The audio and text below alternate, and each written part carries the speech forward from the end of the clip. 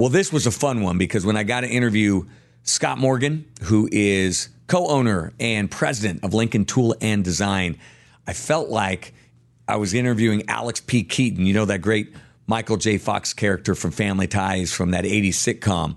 Why do I say that? Well, Scott Morgan was reading the Wall Street Journal as a kid growing up in Sutton, Nebraska. He got so many great lessons growing up in his little Mayberry in Sutton, Nebraska, and that has helped turn him into a very successful, what he calls himself, serial entrepreneur. So many great lessons from this episode with Scott Morgan. Please enjoy it.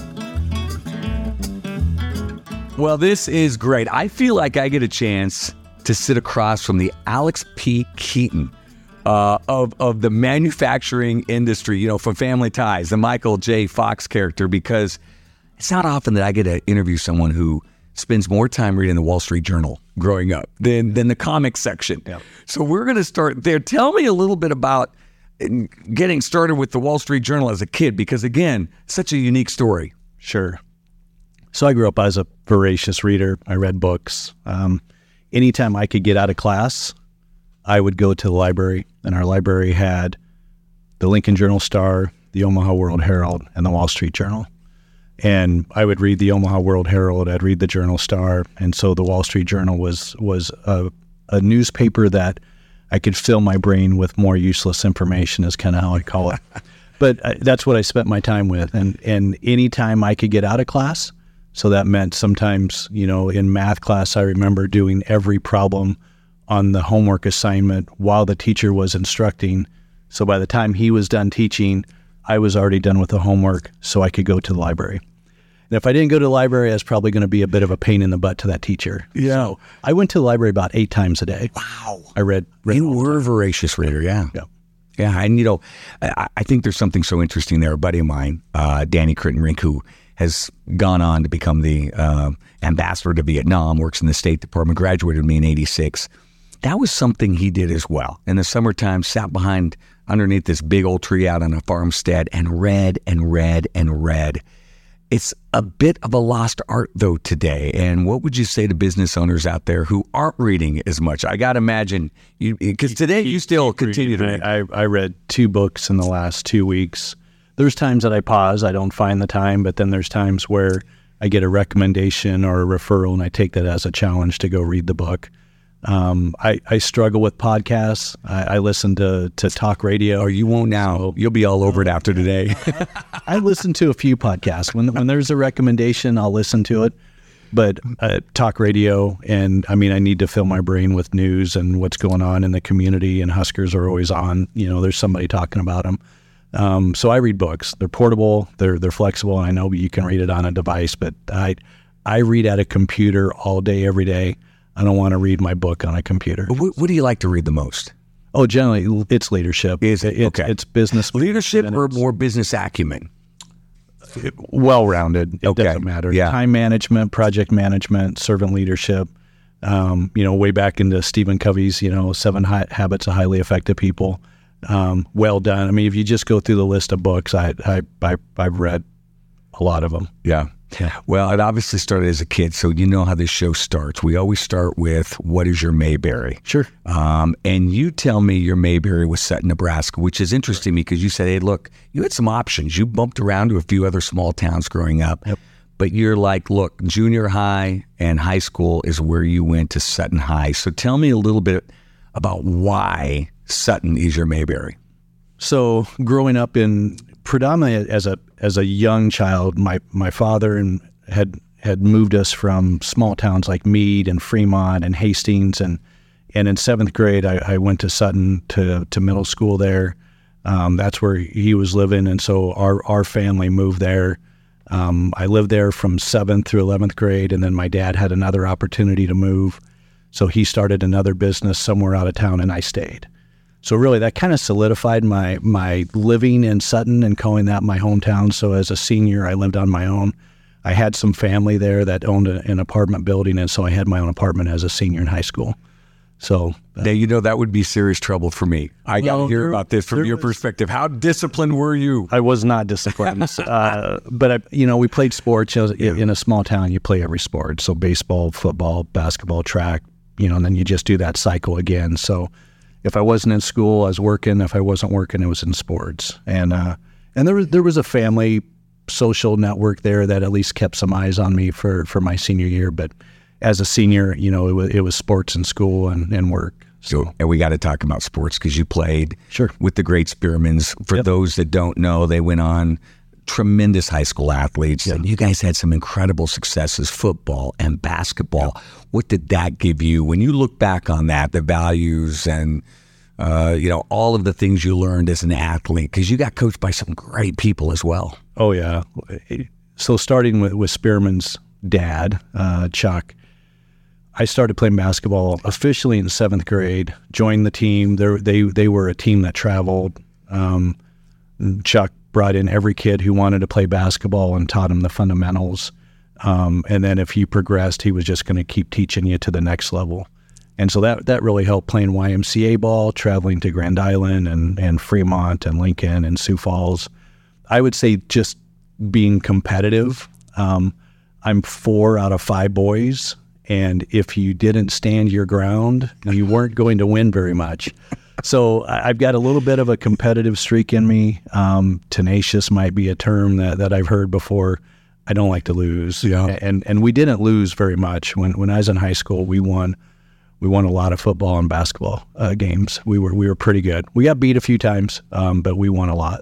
Did you learn more from, especially since you were so good? In my teams, we lost all the time, so there wasn't much to learn from. But did you learn more from those losses in high school than the victories? Or oh no, losses sucked. I love it. What we learned from losing was we did not like it. Our team, we were aggravated and we could see the clear indicators. Sometimes of when we got beat, whether we were lackadaisical or we just didn't hit shots, or was our defense not that good that day? You have good days and you have bad days. We didn't have many bad days, and when we got beat, that team usually was an exceptional team, and hats off to them. But man, we hated to lose, so we just came back with more tenacity. I always find it interesting too when you play on successful high school teams, how you can still pull so many of the lessons you learned there. Give me something that sticks with you today that you learned, that you use in your business or in your personal life, that you learned playing sports back in high school. Oh man, Steve Spomberg was our coach for basketball, assistant coach for football, but I think I'd call him like a sports-minded, coach-minded guru. In sports, you put your best person at each of their best positions, and then you have to work together to accentuate the positive. And by far and away, when I look at building a team in business, that's what you do. Mm-hmm. Everybody has different skills, different gifts. I am not a high-detailed person, and so I have to surround myself with high-detailed people, or stuff falls off in the fringes. And that's kind of what I look at in our teams. We had a center, we had a shooting guard, we had guards, we had forwards. And when we had everybody working and performing well in each of those positions, then we were successful. If you had to adjust or adapt because somebody got hurt or somebody wasn't playing well or you got in foul trouble, you've seen the performance of the team decline, because it's pretty hard for somebody to step up for an extended period of time and play a role that's not exactly their strength. Mm-hmm. So that's what I do every day. There's other lessons as well. You grew up, as we mentioned, inside the town of 1,500 people roughly. Yep. I want to know what a day was like in a summertime. Let's say as a 12 or 13 or 14-year-old. What was it like living in Sutton, Nebraska on a summer day? Yeah, on a summer day at that age, I was very lucky that 2 of my classmates were about 2 blocks away from my house, and we had a city block of dirt in between us. That is trouble right there. And we each had a younger brother that were all in the same grade. So whether we're playing football, basketball, dirt bikes, mini bikes, fireworks, whatever, in that city block, we had, it was like our mecca there. And then their backyards abutted to just a grass field. So we were outside. From the time we woke up till after the streetlights were on, we played sports, we horsed around, we rode our bikes all over town. Went to the pool, walking, riding bikes, whatever we could do to get there. But we were outside all day. Yeah. No devices then. I was going to say. No devices. You had to, right? Devices were bicycles and then mini bikes. So that was our devices. And baseballs and footballs. Absolutely. The best way to grow up. And here's the other thing. I've interviewed multiple business owners, business leaders on this show. Almost all of them have come from small towns. And I always think back to that. I have one that I've interviewed that grew up in Lincoln, but still had a few years in a smaller community. What is it about small towns? What is it that it gives people that they end up going on to, many of them, to be great business leaders, great business owners? One, you can play sports, or you're going to be in the band, or you're going to be in the choir. I can tell you in our small town, we were C1 at the time. So we were a smaller community when I grew up. You were going to be involved in the school. It was really, really hard to not do something. So I think that was part of it. And then you're a farming community, so everybody is working. When you talked about being 12, I mean, we were Rogan beans, and then at 14 detasseling, which is the worst job in the entire world. Did it 2 years, is horrible. Thankfully, I got a real job. But people work too, and there were jobs for kids. There was jobs on the farm. There was jobs, helping farmers. I built center irrigation pivots from the time I was about 16 until probably my second year in college. So outside in the dirt and in the beans and in the corn and fixing, servicing, repairing, and building them. Mm-hmm. And so people worked a lot though. And that was just part of your culture. You wake up in the morning, the co-op's already running at 7 a.m. There's farmers driving tractors down the road at 6 a.m. Just because it's dark, we fix pivots by headlight. Sometimes you had to do it because when it's July and you're not irrigating, crops that on land that's more suitable for dry land, you got to fix the stuff. So you just learn that drive to get something done. Man, and what a great roadmap for you as your career goes on. And we'll get to that in a second when you get to manufacturing. And first off, you said earlier that you're not great at, what did you say, process or? Oh no, process I you're good. Write them out, solidify them, validate them, do them again, make them better. So what was the word you used? Details. But yet, you said as a kid, not only did you read the paper, but you had an order, front page. Oh yeah. Then sports, yeah. Then right into the business section, and then you wrapped up with the comics. Got to have the comics. So you got walk me through that. What was going through? I love that you had that kind of a. So a bit of that is having a routine. Yeah. I know. Back up just one time I was tested and from Talent Plus, and the team that was looking to hire me and recruit me, which they did ultimately, was like, hey, you're really low detailed, and that's not typical in a CPA or accounting, because they tend to be recognized, in this manner. And I'm like, well, as a CPA, it's a process, it's a methodology. Plus, the debits have to equal the credits, right? And if it doesn't, you have to figure it out. Which again, I'm tenacious, so I'm going to go figure it out. So that was never hard or difficult because you did follow a methodology. And so for me, I know that I'm most efficient when I have a process to follow. Give me a playbook, give me the guide. I'm going to follow it. I'm going to tend to revise it. I'm going to make it better. But once I get into that routine, I'm going to nail it. So being that sometimes I had to read 3 newspapers and I didn't always get a lot of time in the library, I had to be quick and I had to get what I wanted, right? Front page news was what's just going on in the world. Yeah. Sports was, there's always something about the Huskers in there or local sports. Business was just always interesting to me, and then comics were just for fun. Yeah, I think it's great too, and I love that you started with front page. See, I was a sports guy right out of the gate, but clearly it was paving the way to be a CPA, because that is, to me, structure. It is detail, and so you go into the world of numbers. You become a CPA. What was it? When did the switch flip for you to say, this is my passion, this is my calling, to work with numbers and be a CPA? So my first degree choice was international business. I actually started at the University of Nebraska-Lincoln in international business. I was taking French. Why did that appeal to you? Well, if you're going to work in business, let's do it in Paris, right? That was my dad as a kid from Sutton. Yeah. Right. And French and I did not get along very well. And so when I really sat down and looked at what I was going to do, I knew I wanted to get into business, and I knew that there was a pathway as a CPA. So they're business advisors. It's not just one business, it's many businesses. And I need a lot of stuff going on, right? I'm not really content to do that same thing over and over and over. So there are some things I'm not very good at, like don't make me do it twice, right? That's horrible. But being in business, I did tax returns, I did financial planning, I did audits and reviews, and I got to see a lot of businesses, some that were really, really small, owner operator, and maybe their wife or their kids work there, up into some really, really good businesses, even in Sioux City, Wilson Trailer Company, Diamond Vogel Paints. Mm-hmm. We had some amazing, accounts that I got to work on and see. That's how business works. That's how they do things. And so that was foundational for me. It was just the desire to see as much business as I could before I got into business. I always think there's something right in our childhood. That's part of the reason why I like to start with Mayberry, right, where you grew up, because I think there is something that triggers you, that makes you say, this is why I want to do what I want to do when I'm 25, when I'm 45. What was it growing up that said business is your passion? Or did it come later? No, I had an opportunity. So the small business that I worked for, building center irrigation pivots, I could have been a business owner while I went to college.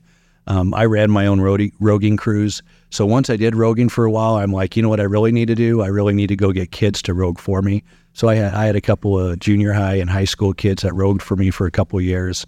It was always just being involved at a different level, not just the working level, but the strategy of figuring out how to quote a job, call up a farmer, get your name out there, find the field, give a quote or a bid on it, get the team to go do it, and then go make money at it. Yeah. And money was not like really the key focus on it, but it was the result. If I could get paid, $20 an hour and it only cost me $15 an hour to rogue a field, I made $5. I made $5 an acre, I guess, not hour, but acre.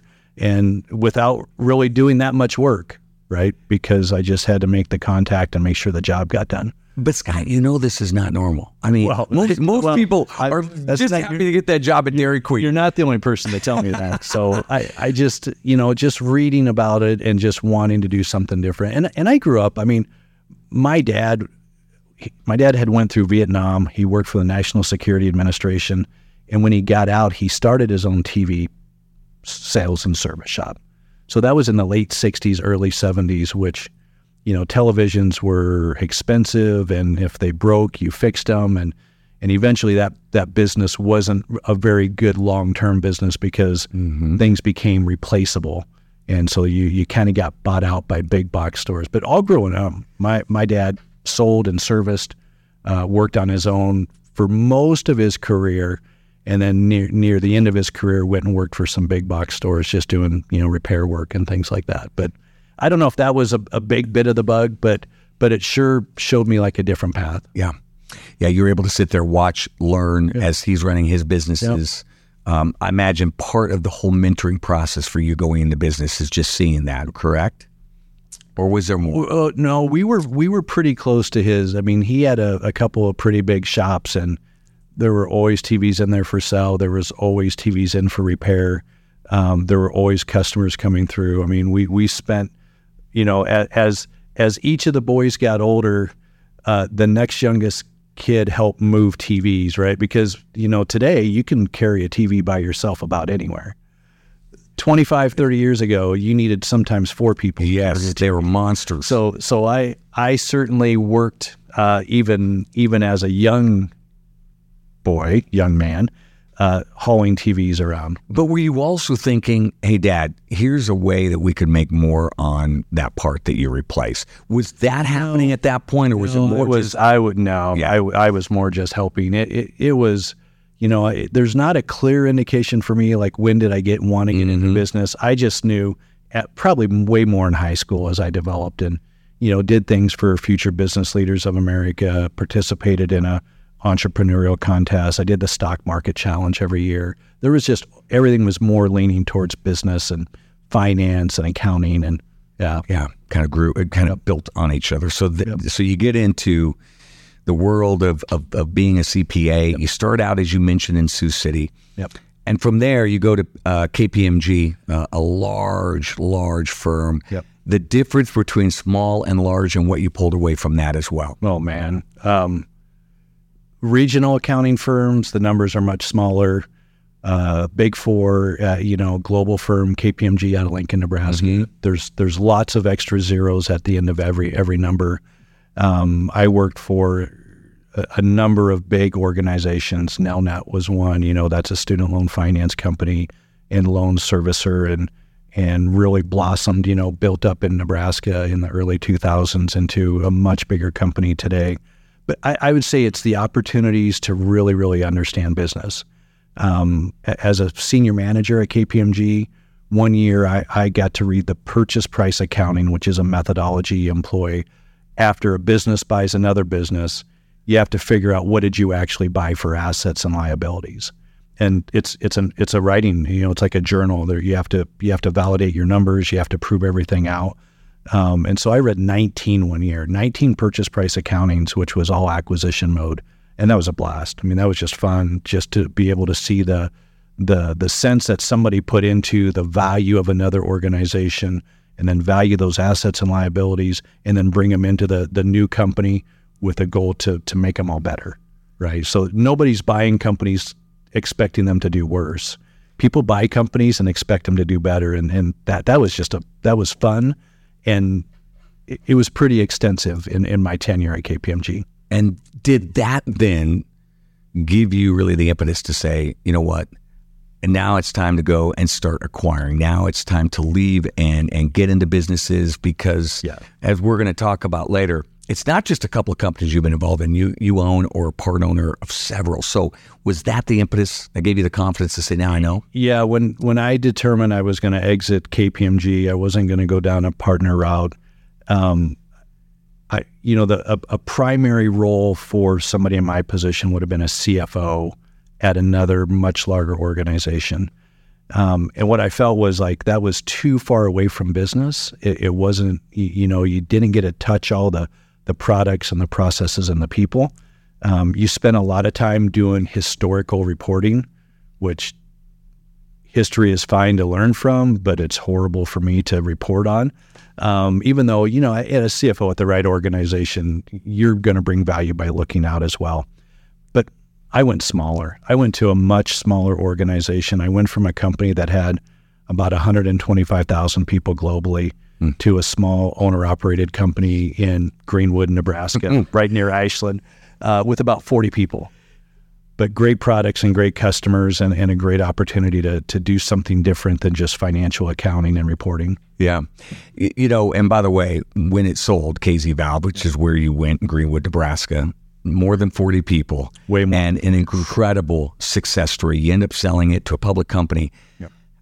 I know it's so hard to just zero in, but how did you do it? How did you zero in? Let's take from when you start. Yep. What are some opportunities that you're looking at saying, here's how we are going to grow, and here's how strategically we're going to execute? So first, they had a really good product. Second, they had great customers. Some were global. And then third, they had the right people who could design the right product, to meet a customer's demand. But boy, were they were underemployed. They were struggling to make progress on sometimes consistencies in manufacturing, and had a great engineering design team, but were really limited on resources and people. And so really, I just came in, and everywhere there was a bottleneck, I just hired people.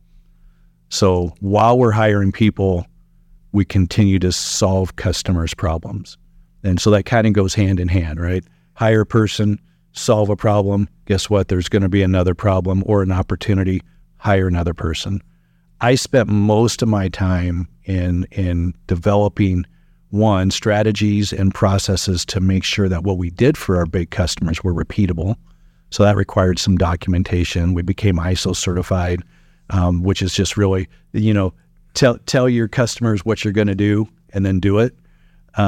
Increased our level of support and account management for our key accounts, and then just hired really smart, hardworking people, and then get the heck out of their way.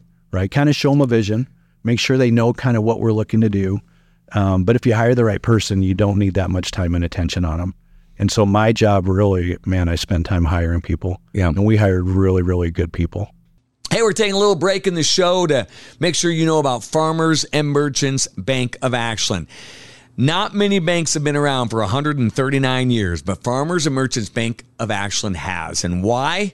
Because they offer full-service business banking, and you'll always speak to a live human being when you give them a call at Farmers and Merchants Bank of Ashland. They're commercial lenders. They are more than happy to share their expertise and to help you navigate any business financing that you may need, including SBA, TIF, or Nedco financing. So go to fmnb.com.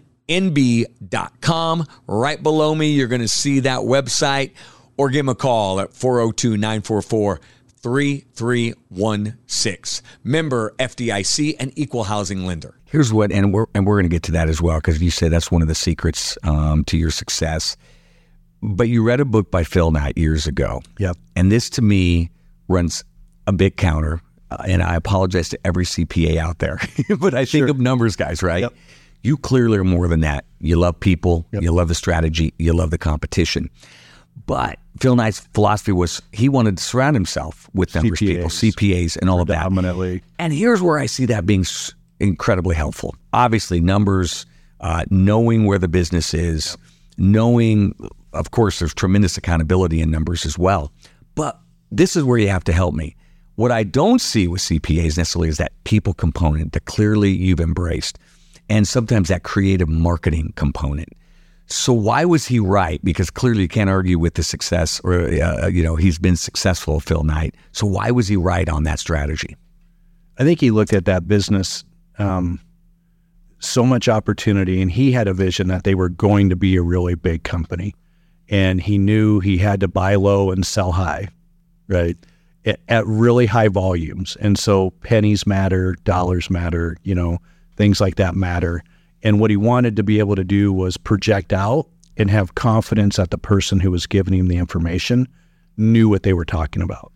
So predominantly CPAs that are in the right firm and the right organization, they're just exposed to so much more business than hiring a business manager who's worked at 3 companies, right? That person that's worked at 3 companies, there's only so much knowledge that they can gain from 3 companies. But for me, I worked as a CPA in a regional firm. I probably did 250 different tax returns in a tax season. I audited a number of different organizations, and I got to see all their business processes and what made them tick and what made them successful. And then at KPMG, man, I got exposed to international work. I was in Toronto for a job and did some IFRS, which is international financial reporting standards, and seeing how it's different than the U.S. But you're just exposed to so much more information and business entities as a CPA that's really, really hard to replicate for any one person at any one company. Your importance on people being paramount in an organization. You're also extremely, one of the things I've known about you over the years, you're very creative. You come up with ways, you think about ways. How can we grow? How can we do things a little bit differently? Again, that goes outside a little bit of that CPA, reputation. Yep. Where did that come from? That ability to connect, that ability to be creative. Where did that come from? Look backwards, what's worked and what hasn't, and then modify your position statement to get better the next time. I like to look at things that we're doing really, really well, and then you feed it, right? You make it better, you provide assets, you provide resources. And I don't know where necessarily that came from, but I'm not a super content person either. I remind people that no matter where you are in your career or servicing a customer or whatever you're doing, you're never actually done. So don't dwell too much time on the history unless there is something you need to learn from it. Mm-hmm. But just keep thinking about making progress and being better. And that's kind of where I'm at in my life and in my career. I've just never really been content that it's like, wow, we made it, we're done. Let's just go on autopilot for a bit. I mean, you realize autopilot works for a really long time, but eventually you run into a mountain, right? So somebody, at some point, you got to get it off autopilot and you got to take control and you got to think about doing something different. Yeah.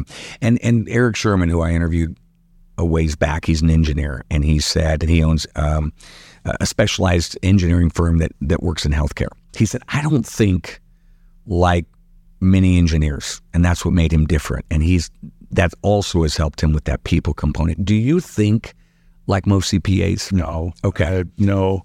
As a matter of fact, I finally got to the point a couple years ago where I quit doing my own taxes. That had to be hard. It's too complicated. It's not as much fun. I kind of enjoy doing it.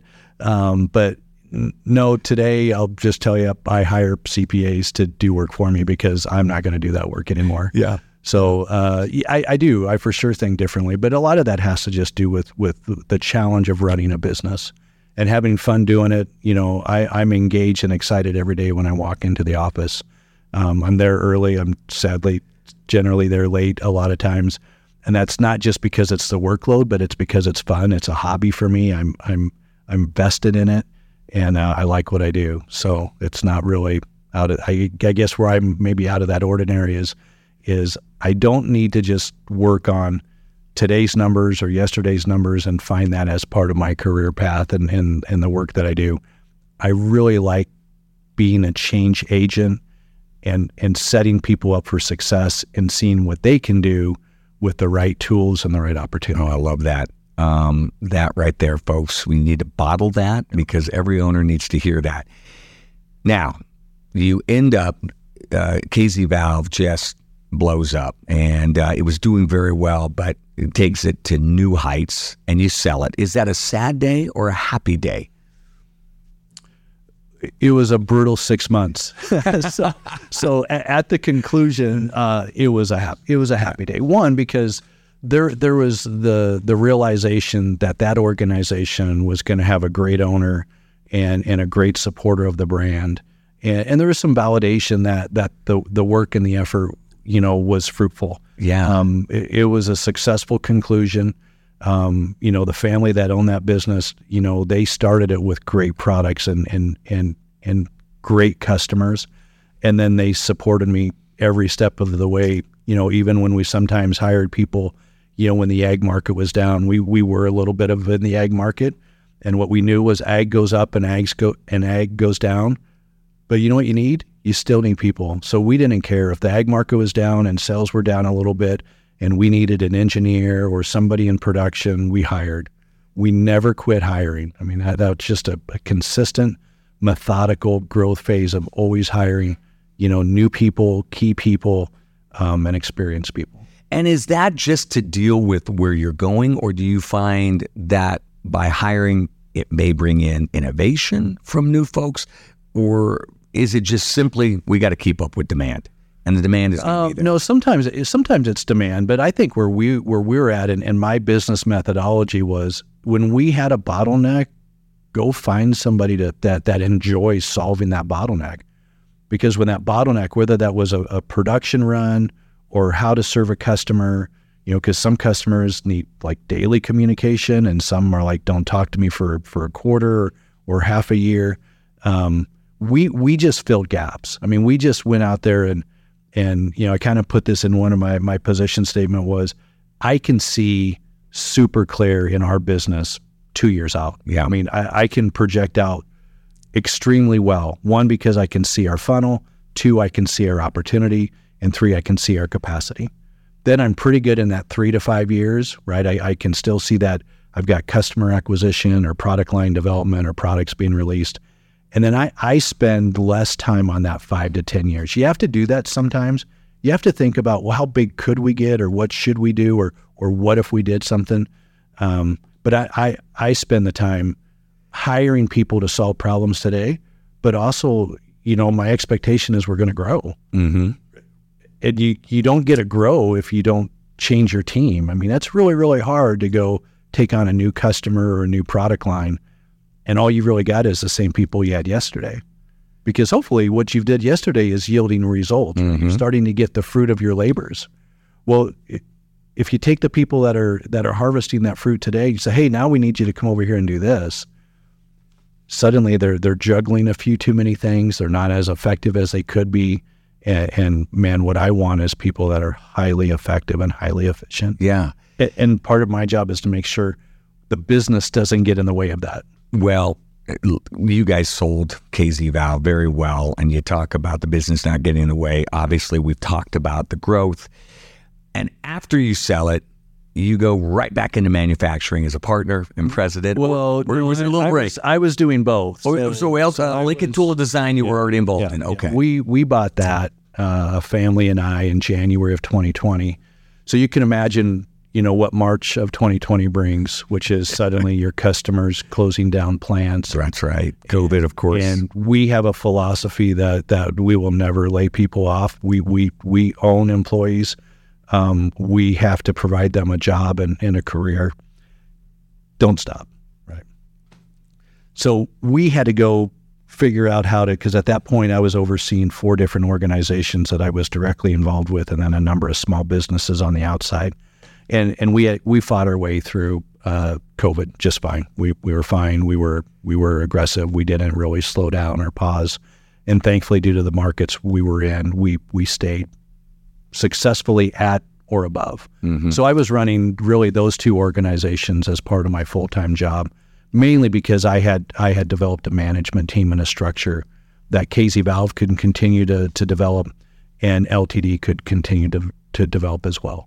So when KZ Valve sold, I became president then officially of KZ Valve for a stint, part of a transition plan. Today I consult with them still a bit while I run Lincoln Tool and Design. Yeah. So, but here's what I think is so interesting. You said, we were going back and forth on email, and we've chatted over the years. You love to make things. Manufacturing is your sweet spot because you love to create and make. And you really, of course, leverage that in your career. So talk about the importance of that to you. Manufacturing is just awesome, right? I mean, just being able to put parts together, and then once you put them together, you can buy things differently. You can hire people to do different processes. You can streamline the organization.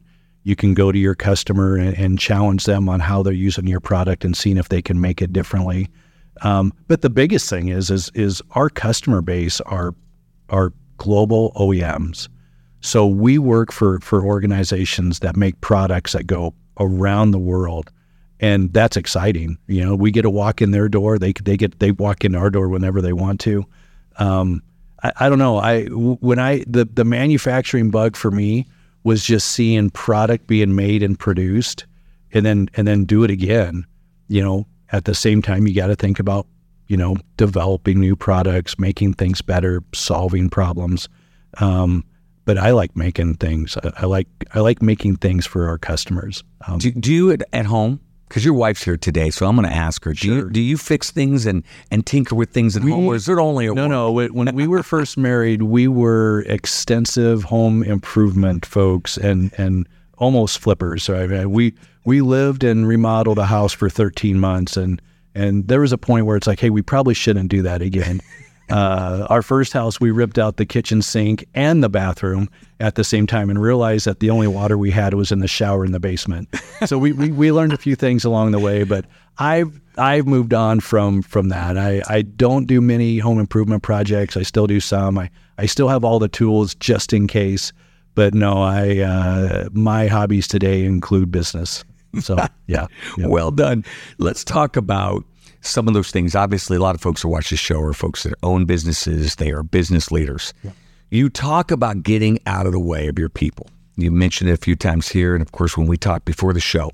What does that look like in real life? Because I imagine that's advice you'd give to any business owner. Is for sure. Give them direction, get out of the way. But what does that look like in real time and on a daily basis at Lincoln Tool and Design? Sure. So it's kind of funny because I think I made a statement where I said, today I run Lincoln Tool and Design, but that's, I'm stuffed in a closet, hiding behind the scenes. And really what I work on is strategy and vision and even today recruitment. I'm still out there being one piece of a primary recruiter as we're looking to fill some enormous gaps we have in our organization. But I've got a team that is extremely experienced, committed to the company, committed to our employees, and then committed to our customers. So really, they're the ones running the customer. They have the daily interactions with our customers. They hire vendors to make parts for us, because sometimes we have to hire vendors. Even though we make parts, there's still things that we have to hire out to get made for us. So when I say that, my job as a leader is to set your team up for success. They should have way more successes every day, every week, every month than any business owner. Mm-hmm. Because at the end of the day, you don't have anything if you don't have people. They are the ones who are driving products to conclusion, projects to conclusion, serving a customer at an above and beyond rate, yet still having a good job, right? I mean, at the end of the day, that's everybody wants a good job, Mm-hmm. a good career, a good place to work for, and that's my job. How do I make Lincoln Tool and Design to be a great place to work, where people are fulfilled in their daily walk, where people are excited to come to work, where they're willing to help out, their teammate or their customer, or at times even our vendors, as just part of their day, and that's exciting to be able to do that.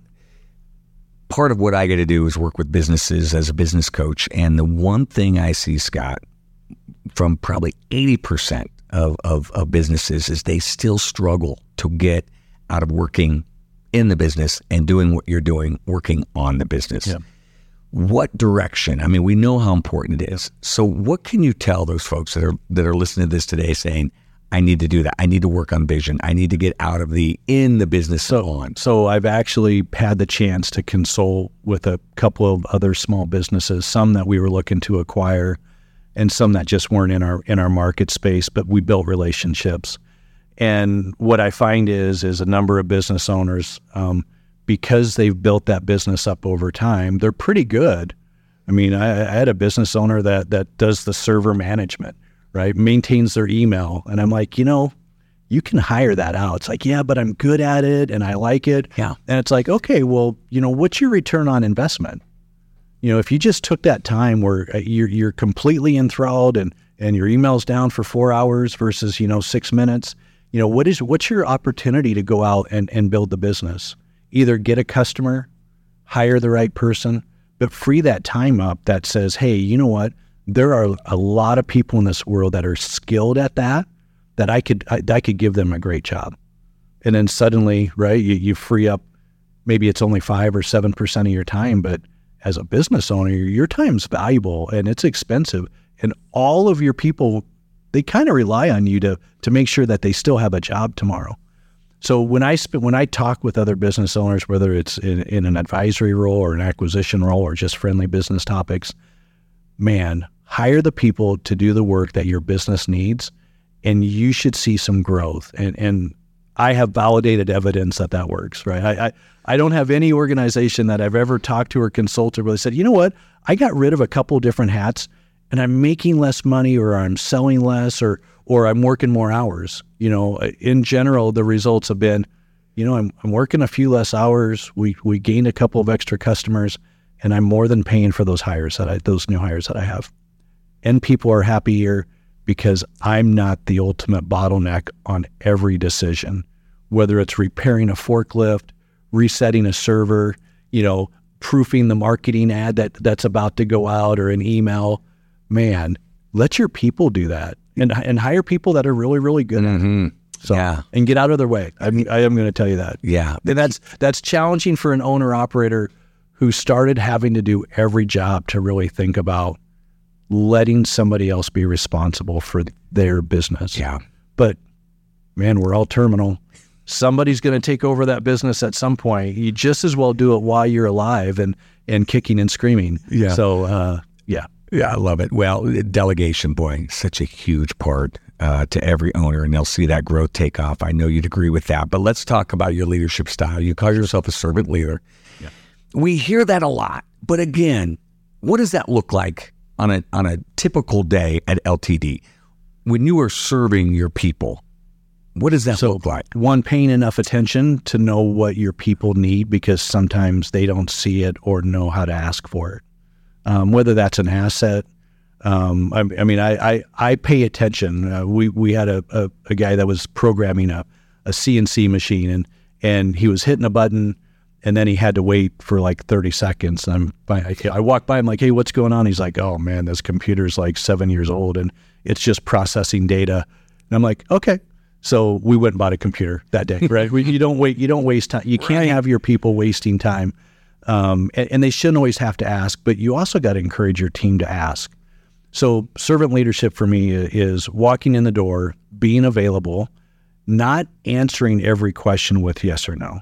I try to never say yes or no, or I approve. I try to say, I'm going to support you in that endeavor, whether it's a capital asset, whether it's a new employee, whether it's a need they need for their department.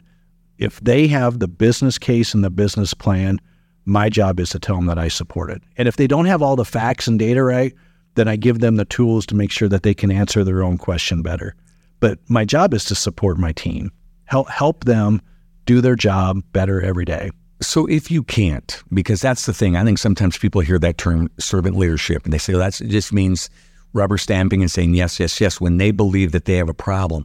But being a servant leader, obviously, as you just said to me, might mean that you have to say no. So how do you work through that and still really embody being a servant leader? Well, sometimes you ask enough questions where the no becomes very relevant and obvious to the situation, which takes time and it takes communication, and you have to have a little bit of patience because it's easy to say no.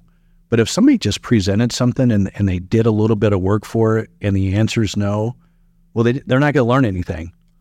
My response is, you need to do a little bit more homework. Here's a couple of things you should look at. Now come back and tell me what you think. Rarely have I ever had to say no. If it's a no one, they're probably telling from my body language that it's probably not a no. Yeah. So they might talk themselves into that, but no, you got to give them the tools. And even if it's a yes or a no, they should know what you expect. And that takes time and energy and effort. But man, once you get that flywheel rolling, then again, you get to get out of the way. You're going to get better data. Your team's going to be better prepared. They're going to have already answered all the questions that I would normally answer because, the first thing I'm going to do is probably ask about 8 questions. Sure. And the next time it might be 4, and the next time it might be 2, and then finally they nail it with no questions. Yeah. And then it's either supporting or not supporting. And I think what's so interesting about that process that you have is that they understand the why, right? They may go in saying, I really need this. You walk them through, you ask open-ended question. Maybe you have them even work through a worksheet. And at the end they say, yeah, maybe I don't. And it gets them to the why. And then the buy-in becomes greater. Is that what you see? Absolutely. If I made all the decisions or our GM made all the decisions, then guess who makes all the decisions? All of the decisions, right? Whether, hey, there's a toilet plugged or man, the air conditioner doesn't work, or hey, how do we serve this customer? If you make all the decisions, you're going to make all the decisions. And then a lot of your team is going to sit there waiting for you to make all the decisions. That's bad for business. Yep. It's bad for a career. You can't grow, right? If you're the bottleneck because you make all the decisions, you're it, right? You can't grow past your capacity. And most people in their tenure, as they grow and develop and then age, want to work a little bit less. But man, there's a lot of business owners working 6 days a week and nights and early mornings because they haven't empowered their team to come out and take responsibility for something. They're still the bottleneck. Yeah. I just read an article the other day about that, yes, it stifles innovation and it stifles really just good critical thinking within the company as well. Look, you have been parts of great teams, going back to those Sutton teams that played for championships, KZ Valve, where you're at now. But you also have your hand in other businesses as well, restaurants and some other things. I call you Midas because everything you touch, it seems like, gets better or turns to gold. Not everything works awesome, but a lot. But a lot does. Yeah. We did some commercial real estate, some residential real estate. We moved out of residential real estate when the market became so hot that average homes were selling for unaverage, numbers, and we just determined that was a good time to exit. We did start a restaurant down in the Haymarket when, Pinnacle Bank Arena was being built. We had a group of people that just said, let's do something different. So, we started Rodizio Grill, which is down, which is great. 8th and P. Yep. Yeah. If you love Brazilian style, right? Because it's food. It's a steakhouse. It's a great spot to go before events and celebrations. And listen, I just got to put this plug in. Yep. You also put together a great wine list. I'm sorry, the older I get, I'm a wine guy, but you got a great wine list down there as well. We, the ownership group of that business, all enjoy good wine. And good. Eric Underwood, one of our partners and GM, understands that serve the partners well, and maybe we're going to get some extra business from others. So you bet we do well on that. But yeah, I'd serial entrepreneur. I've got some other small business interest in other local businesses where there's a GM or even a president, and I tend to provide advice and guidance as more of a COO. Operating officer, so I understand, HR, insurance. I'm the tax matters person for all these businesses, and I tend to just enjoy that aspect of concluding on the year, making your strategy, that supports the future based upon that, dealing with the CPAs who do all the tax work for us. I just enjoy that. I mean, it's just a good part of a year end. But as a CPA, mind you, my year end used to be 4 and 5 months long. Now I try to have my year end done by the 21st day of January. So my first 3 weeks of the year are not very awesome because we just plow through stuff. Oh, I bet. But the goal is to get it done early. Yeah. So the advice you would give, there's a lot of business owners out there that say, look, I've got my arms around business one. Maybe I'm a part owner in business two. For that person that wants to get into some real estate and they want to broaden that portfolio, they want to be a part owner in a restaurant, they want to do some things outside of their core business. What do you tell them that they have to know, or they have to, because you've obviously assembled an incredible team to make this all work. Yep. But what advice would you give them? Don't do it. I love being involved in business. So it's a hobby. We have a home office. My wife does some accounting for us.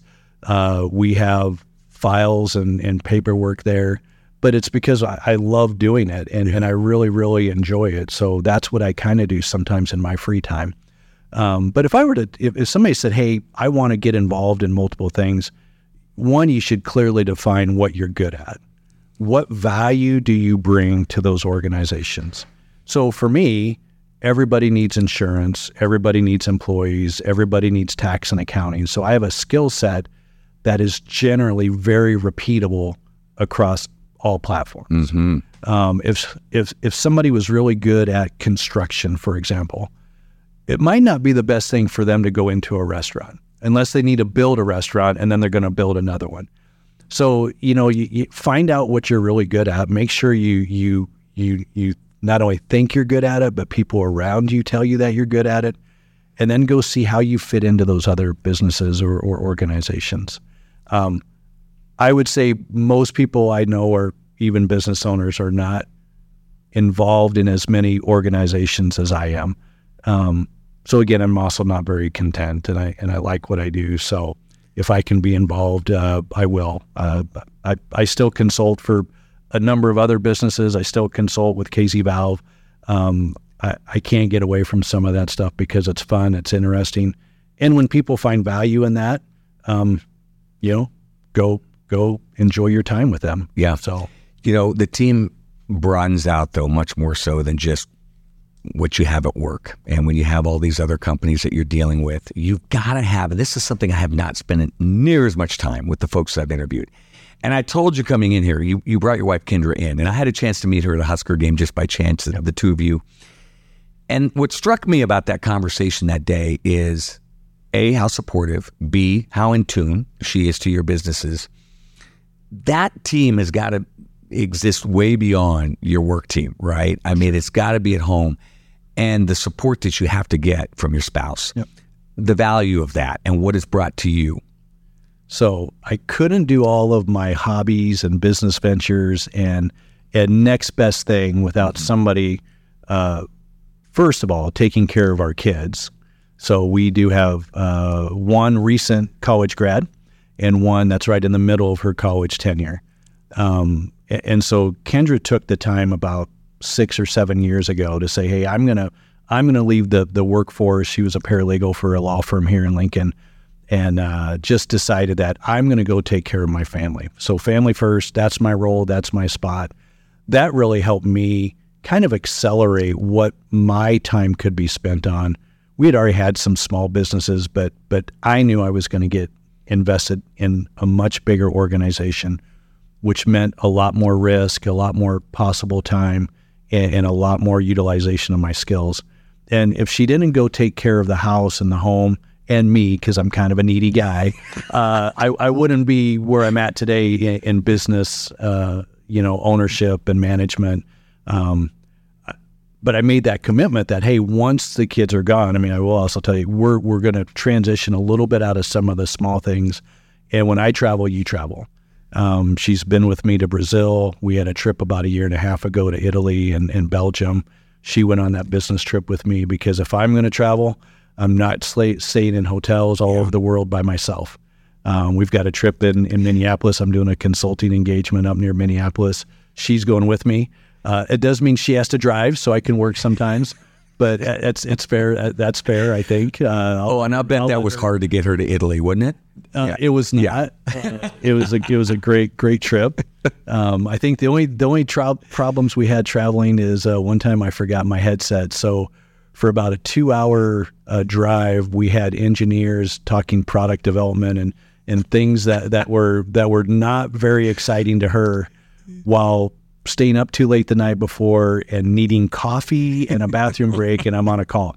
So I learned my lesson there. I plan better. That is a partnership right there, Scott. You know that, yeah. Well, to every entrepreneur out there, boy, make sure that team at home is on board, right? You guys have that, which is fantastic. Let's talk now about, this is how we wrap it up. Okay. We call it 3, and then we're out of here. Okay.